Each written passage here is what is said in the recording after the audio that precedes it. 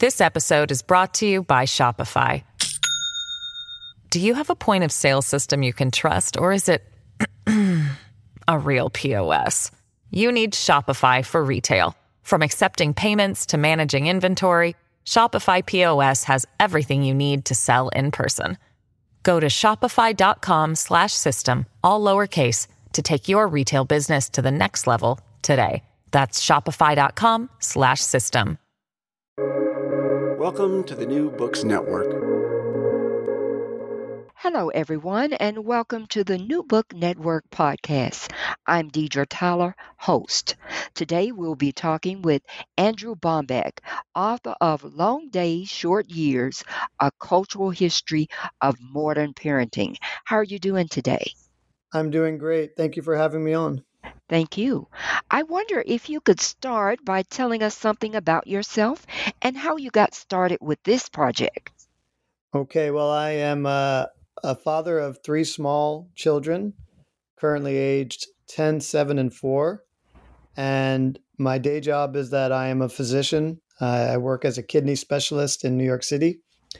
And I got started on this project, which is an exploration of modern parenting, because I myself, as a parent, was having so many issues, so many difficulties, so many struggles raising my kids. And I looked for help. And when I looked for help, I was overwhelmed by all the material I found. And the way I processed it was writing a book about it.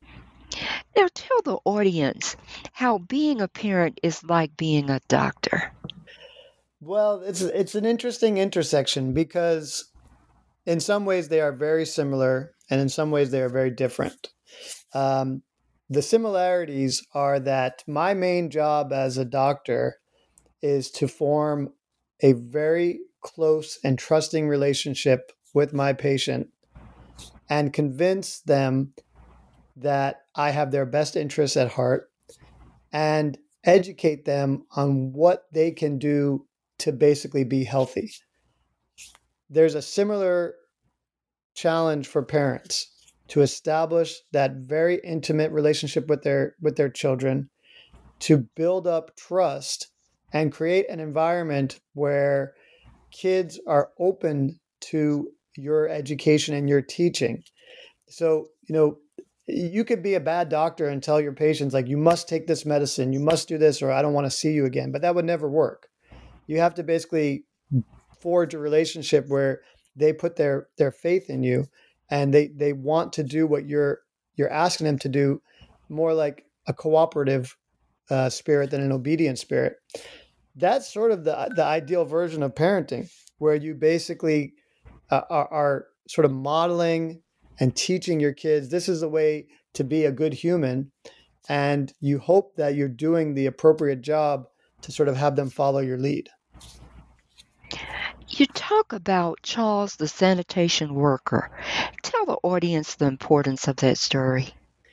So this is a story that I put in the book. And the reason why I put it in the book is because I'm trying to show parents that the most important first step you can take is just knowing your kids. And the more you know about your kids, and the more they feel that you're interested in every aspect of their lives, the better chance you have of actually making an impact with your efforts to raise them.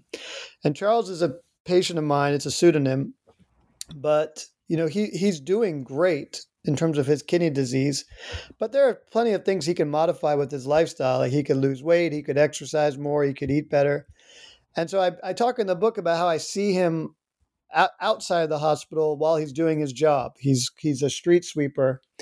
And when I see him, he's so excited that I'm seeing him in his real life, that I'm actually seeing the true version of him, or a truer version than what exists in the clinic.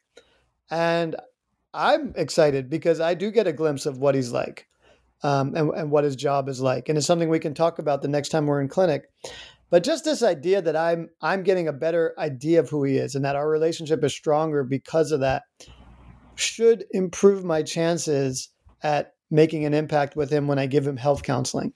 And so to me, it's sort of like a parallel of how, as a parent, if you go in and tell your kids, like, I want you to clean your room, but you don't spend any other time with them, it's never going to work. But if you know your kid's favorite color, favorite toy, favorite TV show, who their best friend is this week, who their best friend was last week, which school subject they dread.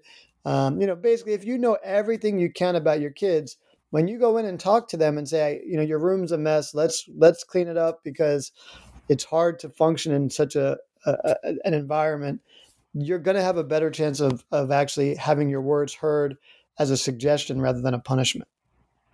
Now, your father was a renowned physician and medical educator. What was his secrets? What did you find out from talking with him? Well, I'm not sure these were secrets. I mean, he was from a generation where fathers were involved, but definitely not to the same degree that I think fathers today are involved. Um, he gave a lot of secrets and he passed along a lot of wisdom. Um, just by the way he led his life, but it wasn't like he would sit down and have, fireside chats with his kids. But I think that was very typical of parents in the 70s, especially, a family where the father works and the mother is staying at home raising the kids. He delegated a lot of that work to my mom and he trusted her with all that. And I think he was very happy to have her do a lot of the heavy lifting of parenting because he was spending so much time being a legendary doctor. I mean, I learned a ton about, how to enjoy your career. I learned a ton about doctoring from my father. In fact, my previous book was all about doctors, and it was heavily influenced by his example, and he's a main character in that book. But I think it's very hard for fathers today, especially, to look back on their fathers and say, like, this is the model I want to follow, because that model really is incompatible with what modern parenting is. If I told my wife, "Oh, by the way, starting today, I'm going to go to the model that my dad did," I mean, she would look at me like I'm crazy. She'd say, like, there's no way you're allowed to, we can't function that way. Our family doesn't work that way. And so I think this is part of what I discuss in the book is sort of a fortunately a good trend of fathers being much more involved in raising their kids, trying to take away some of the responsibilities and expectations that are placed on moms. We are nowhere close to a situation where the expectations are the same. Moms are still burdened with far more expectations and far more responsibilities than dads are. But I think we're moving in the right direction. Now, in your book, you made an observation about the migrating away from parents. What are some of the consequences that young couples fall into? Yeah, I think this is a very important demographic trend, which is that starting around the early 1900s, and it's only continued, it's becoming rarer and rarer for people to live in intergenerational households where kids are being essentially raised by both parents and grandparents. And actually, parents are moving physically further away from the grandparents than ever before. So the distance that the average family has from the older generation has increased. And so there's just less influence from grandparents and older generations than there has been. And that is not, in my opinion, a good phenomenon. For one, parents need help. If I'm fortunate enough that my parents live close by, and I have a mother-in-law who doesn't live close by but is willing to basically come whenever we beg her for help, and fly in. But it is an incredible help, a source of extra hands and minds and hearts to help you raise your kids if you have grandparents or other older relatives nearby who can give you help. I tend to think now of parenting, if you're really going to do it well in the 21st century and you're really going to do it in a way that preserves the sanity of mom and dad, as it has to be done by as many adults as you can enlist. The more good help you can enlist, the better your chances of doing this in a way that doesn't just completely drain you of everything you have. So that's a huge loss. The second thing is not just the labor loss, but the advice and the guidance being lost, because we've moved away from looking at prior generations as an important resource of advice, and that's a problem, because there are obviously tons of resources and advice books and parenting blogs and child rearing podcasts. They're all out there. There's literally, it's like an infinite number of resources. You could spend an entire year trying to read every advice book and listen to every guidebook, go to every blog, and you wouldn't even scratch about 5% of what's out there. And that's sort of what I did for this book.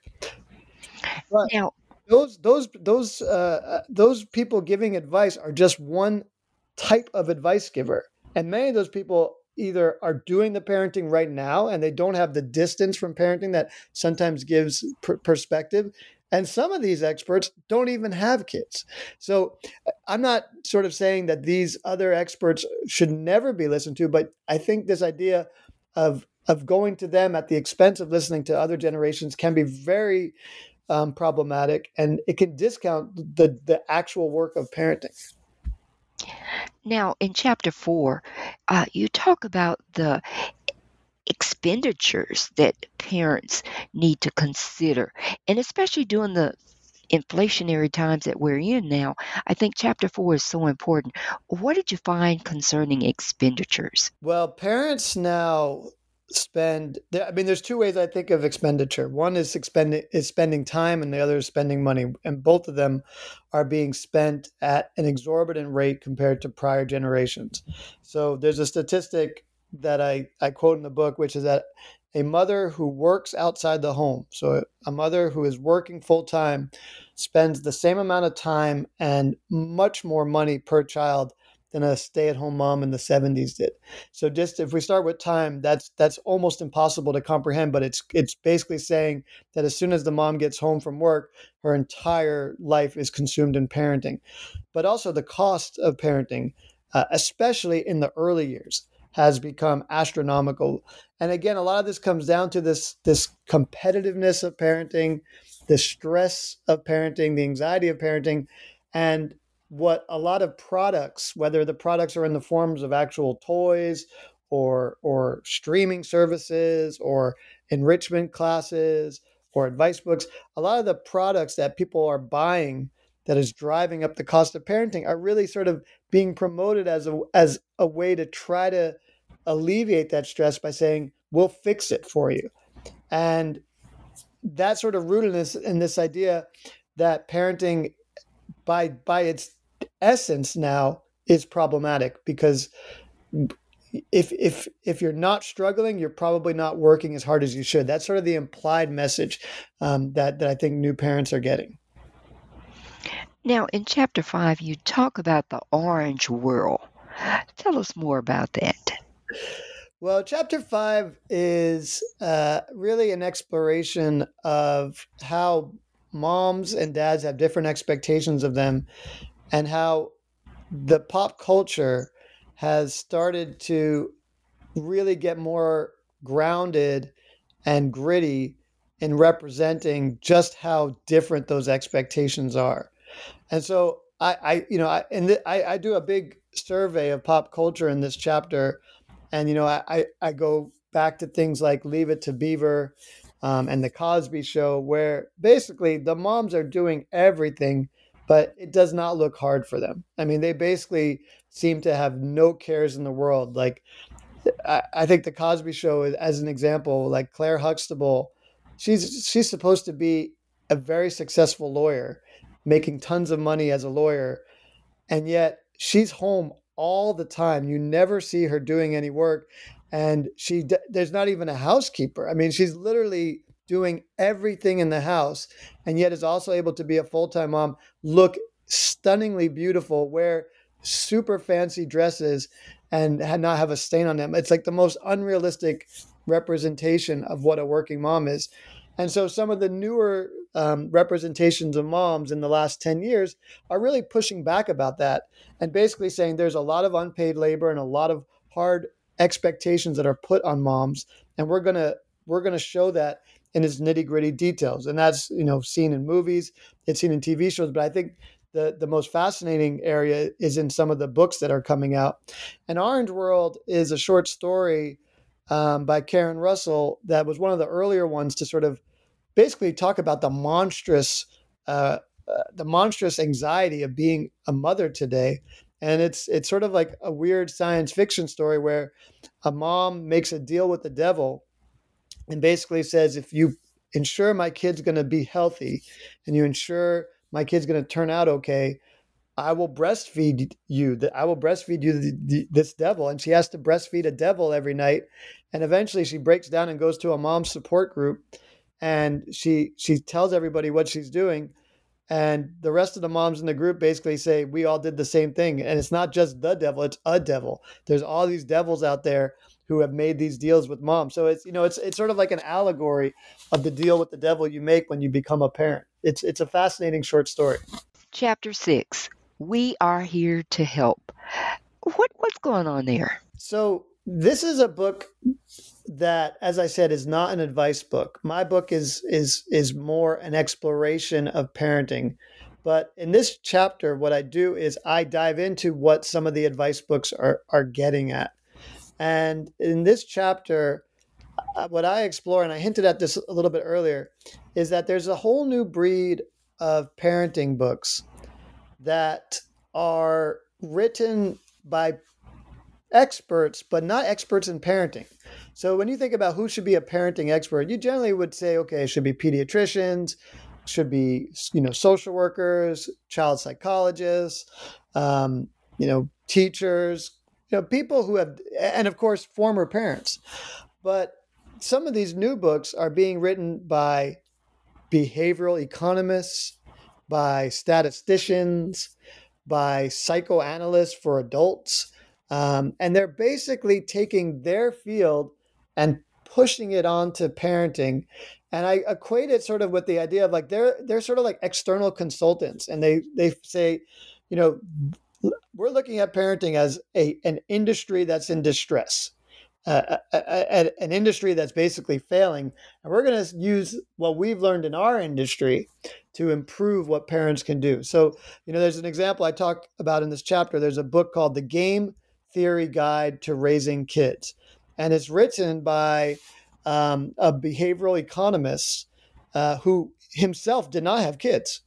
And he was writing a column that basically was about using game theory, which is basically, a theory where you talk about people's motives and try to figure out the best strategies based on people's motives. And he was answering a bunch of questions, and he started answering parenting questions. And someone said, could you write a whole book about parenting? And so he gives examples where you can use the game theory and behavioral economics to mediate sibling fights. I mean, these things sort of sound good in theory, but I mean, you would love to know that this actually worked with the author's own kids or other, that these things have been tested. So, he says, well, if your kids are fighting about, who gets to play the video game first, do an auction. And, whoever bids highest for the video game, and they don't have to bid money, they could bid, hours doing chores, gets to play the video game. Again, these are sort of nice ideas, but they don't seem like they're tested in the way that, you would hope a parenting book would be penned by someone who has some skin in the game. So I think sometimes these ideas and these books can be very helpful, but I think it signals, again, this distress call of we'll take any help we can get. And of course, these books wouldn't be written and they wouldn't be bestsellers if there weren't anxious parents who were eager to consume them.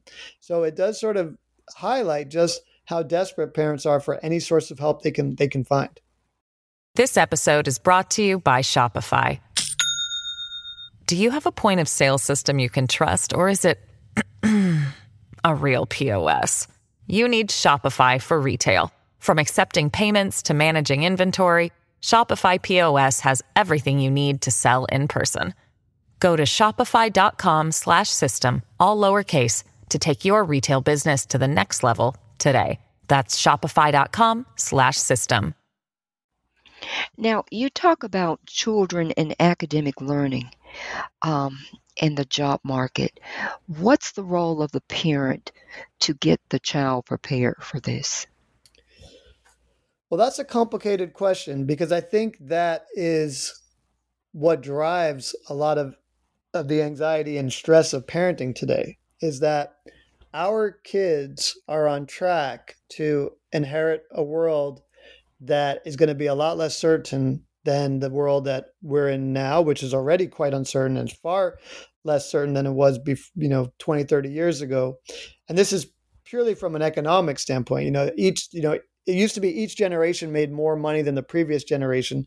The current generation of young adults and adults is the first generation to make less money than their parents, and that trend is expected to continue. So there is this sort of shrinking, this expectation there's a shrinking economic pie. And I think that has sort of pushed a lot of parents to say, well, I need to make sure my child has the best possibility to get a good piece of that pie. And that typically sort of is positioned as I need to get them into the best college and the best training program. And if I do that, I've given them every chance to succeed as an adult. And that's where you see this, the phenomenon that's been termed concerted cultivation of children, where kids are just being overwhelmed with, as many extracurricular activities and defining skills as can be crammed in to a single person. So, and that's why, and again, I am a parent and I am not trying to cast aspersions because I do this with my own kids. My kids every weekend we're shuttling between soccer practice or violin lesson or piano lesson or Girl Scout meetings, so I am not sort of saying that I'm outside of this pressure myself, but you do see kids, especially kids in the middle class, that are being hyper scheduled, hyper cultivated to try to basically build up the kind of resume that will get them into a good college and prepare them for a future that's increasingly looking shakier and shakier. Now, you suggest that expecting parents read Baby Wise. Why?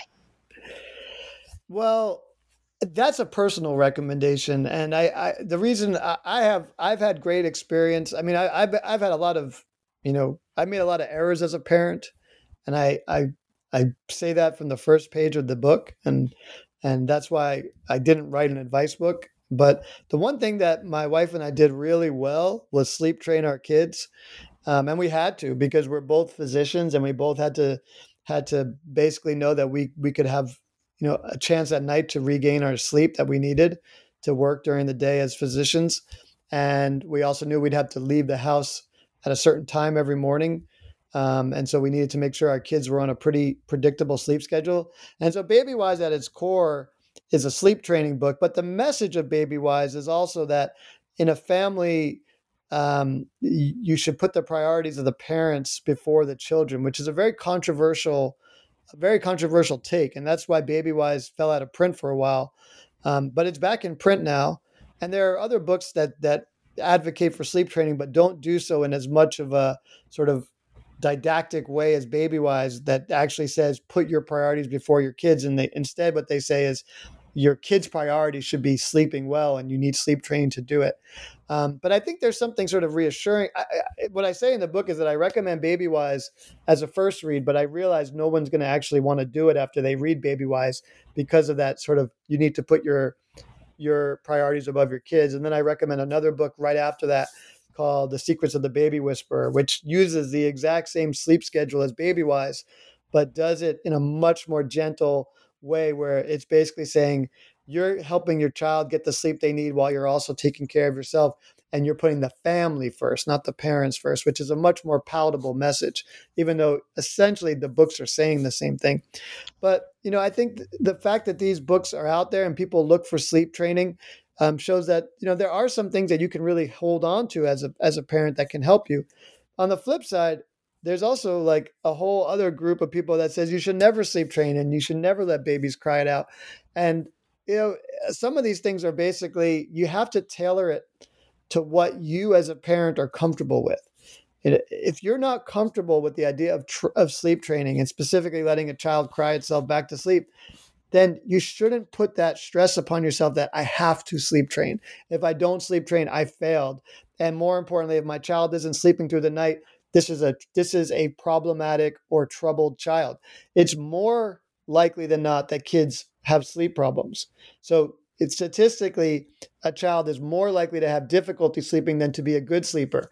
But we call difficulty sleeping a problem. We problematize things right now with kids at a rate that we never did before. You talk about Dr. Bryan in your book. What did he teach you? Well, Dr. Bryan, this is Dr. James Bryan, who was one of my teachers when I was in North Carolina during my medicine residency training. He's a legendary doctor. I mean, he is a doctor that taught not just me, but thousands of doctors. And when he passed away about a year ago, many of us came forward with stories about how he taught us how to basically be a good person while you're being a good doctor, um, mostly by just his example. And what he did as a doctor was he knew his patients like family and friends. I mean, he would go visit them or go visit them in the hospital or see them in clinic, and the interaction was as if you just saw a friend at a get together or a relative at a family gathering. There was a real equality and, more importantly, a real respect from both sides. And because he built up that respectful relationship, and because he really was genuinely interested in who his patients were, he was interested in what diseases they had and what their medical conditions were and the science behind. He was a brilliant diagnostician and a brilliant physician, but he was, more importantly, just an incredible human being. And because he radiated this genuine interest in his patients, he was able to get amazing relationships and outcomes from his doctoring. And it goes back a little bit to what we talked about with the patient who is the street sweeper and what I said about getting to know your kids. So much of parenting is relationship. So much. I don't write a lot about teenagers in my book, but people have said, well, what, like, how could I be sure that when my kids are teenagers, they're not like crazy and like, doing things behind my back and, doing dangerous things. And I don't think you can ever guarantee that. But what I think is your best chance of it not happening are establishing as early as possible the kind of respectful, open, honest, and genuinely caring relationships with your kids that Dr. Bryan did with his patients. What is the overall message you would like to leave your readers with? Well, I think the biggest message is parenting today is a unique phenomenon. It's different than it's ever been. The changes that have occurred in the last 50 years in terms of what moms and dads are expected to do and what they are actually doing is astronomical, and it's accelerated at a rate that's never been seen before. So parenting in the 21st century is a unique phenomenon.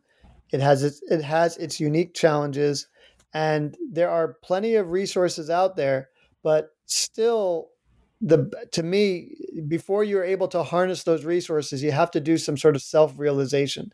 One of the self-realizations that I did was just basically saying, this is actually a harder job than I thought it was. Being a parent is not what I thought it was until I actually became a parent. And so what I think I want my readers to take out of the book is just sort of this acknowledgement that we're dealing with a different version of parenting than has ever been seen before. And once we get to that point, I think we can start talking about solutions to make it better. Well, I've taken up enough of your time. Can you tell us what is the next project you'll be working on? I'm going to hopefully work on another book that explores this intersection between parenting and doctoring, doing it a little bit more from a practical standpoint, where we can actually get some strategies out of how to get our kids to be more cooperative and how to get better doctor-patient relationships, sort of like the ones I described with Dr. Brian. So I'm going to sort of take that idea and explore it in a book length version. Well, we'll be looking forward to that book. Thank you so much for being on the podcast. It was an absolute pleasure. Thank you for having me.